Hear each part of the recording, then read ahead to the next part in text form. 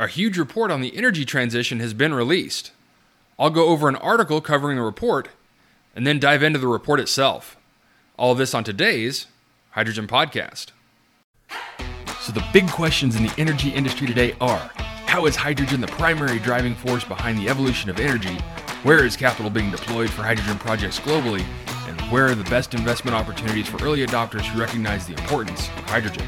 I will address the critical issues and give you the information you need to deploy capital. Those are the questions that will unlock the potential of hydrogen, and this podcast will give you the answers. My name is Paul Rodden, and welcome to the Hydrogen Podcast. In an article from RechargeNews.com, Lee Collins writes, more than 80% of energy companies are investing in hydrogen or considering entering the market.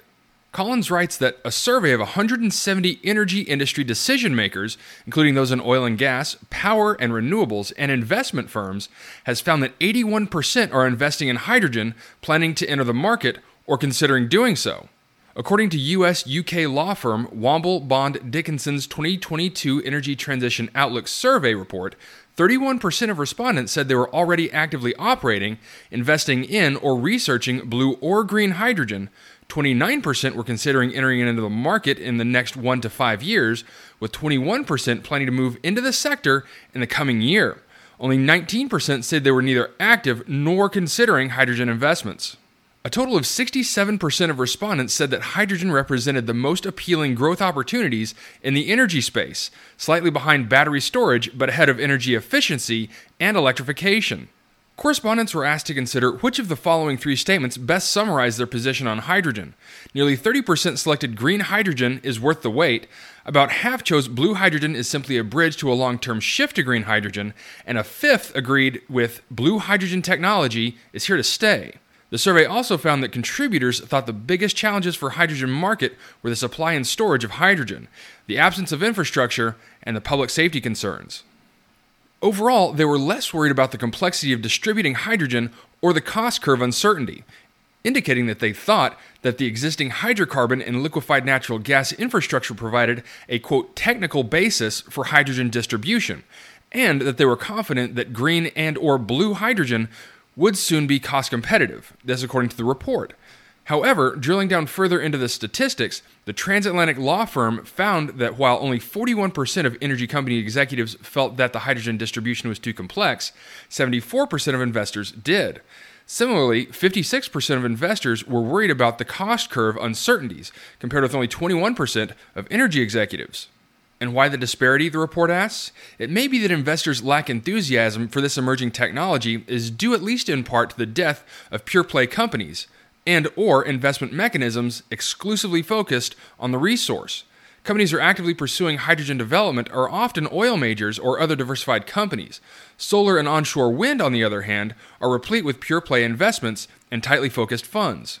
The online survey questioned 170 respondents from 170 companies, including C-suite executives, business or operations managers, and in-house legal counsel. A combined group referred to as, quote, energy executives in the report, with 29% classified as investors.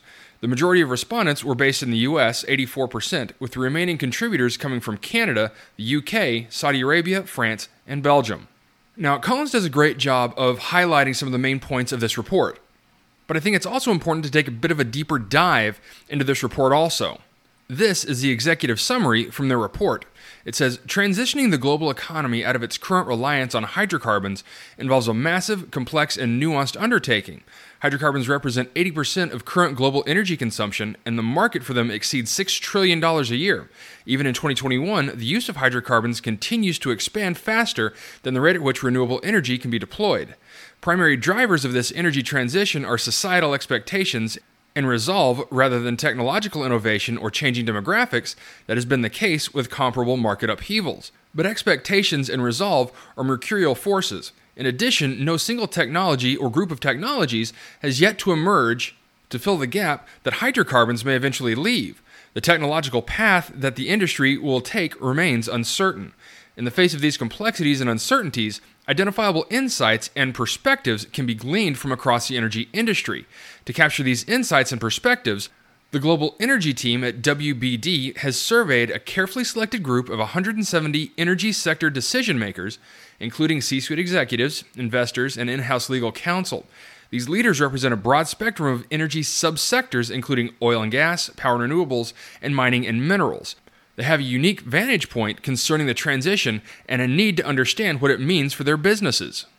The data gathered in this effort paint a fascinating snapshot of where the transition stands today.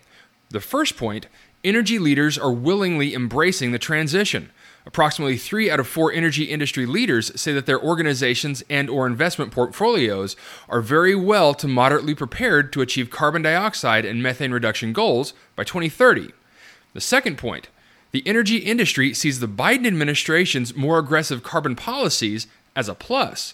Solid majorities of the energy industry leaders see the Biden administration's energy policies as favorable to their businesses and business opportunities.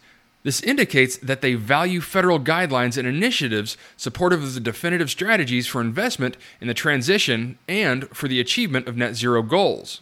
Third, generally, the sector has adopted a forward-looking and optimistic perspective on the energy transition.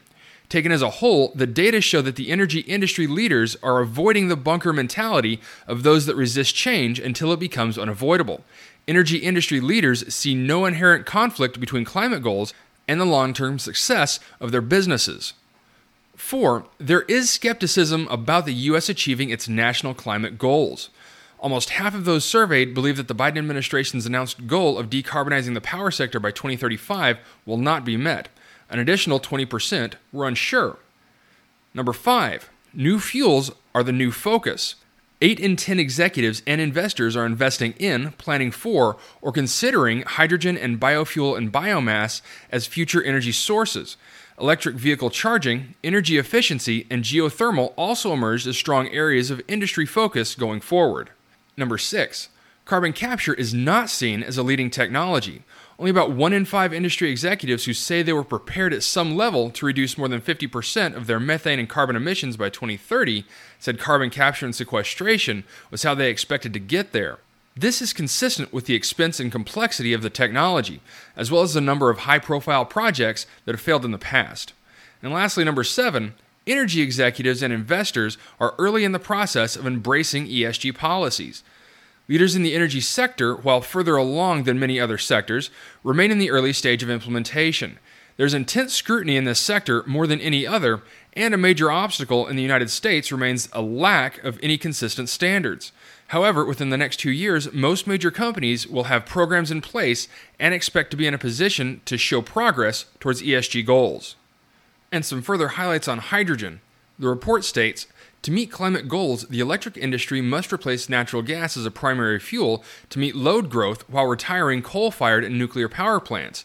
Today, the industry depends heavily on natural gas for new generation.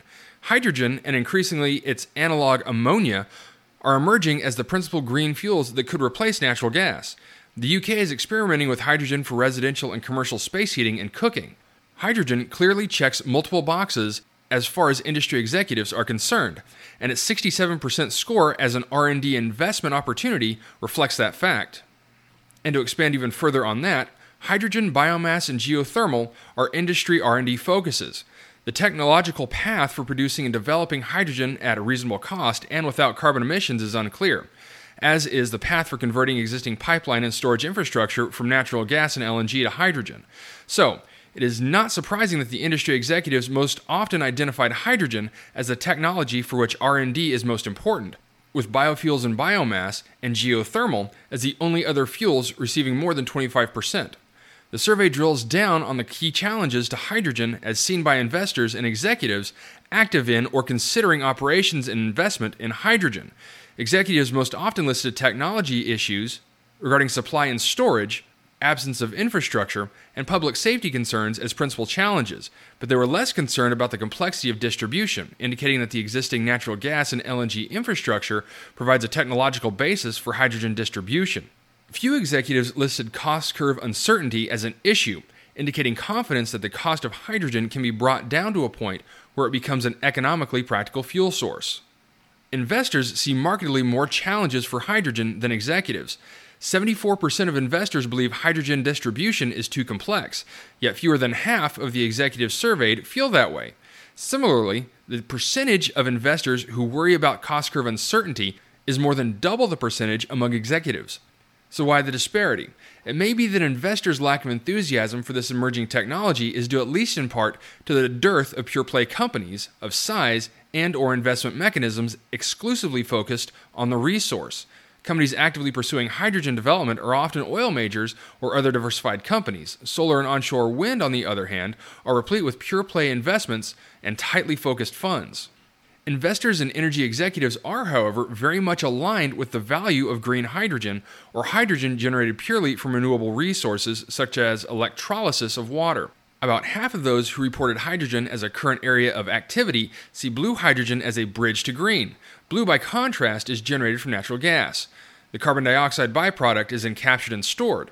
Nearly 30% of each group says green hydrogen is, quote, worth the wait. This conviction is further reinforced by the fact that the current cost of green hydrogen is at least twice that of blue, suggesting that a belief that this gap can be narrowed over time.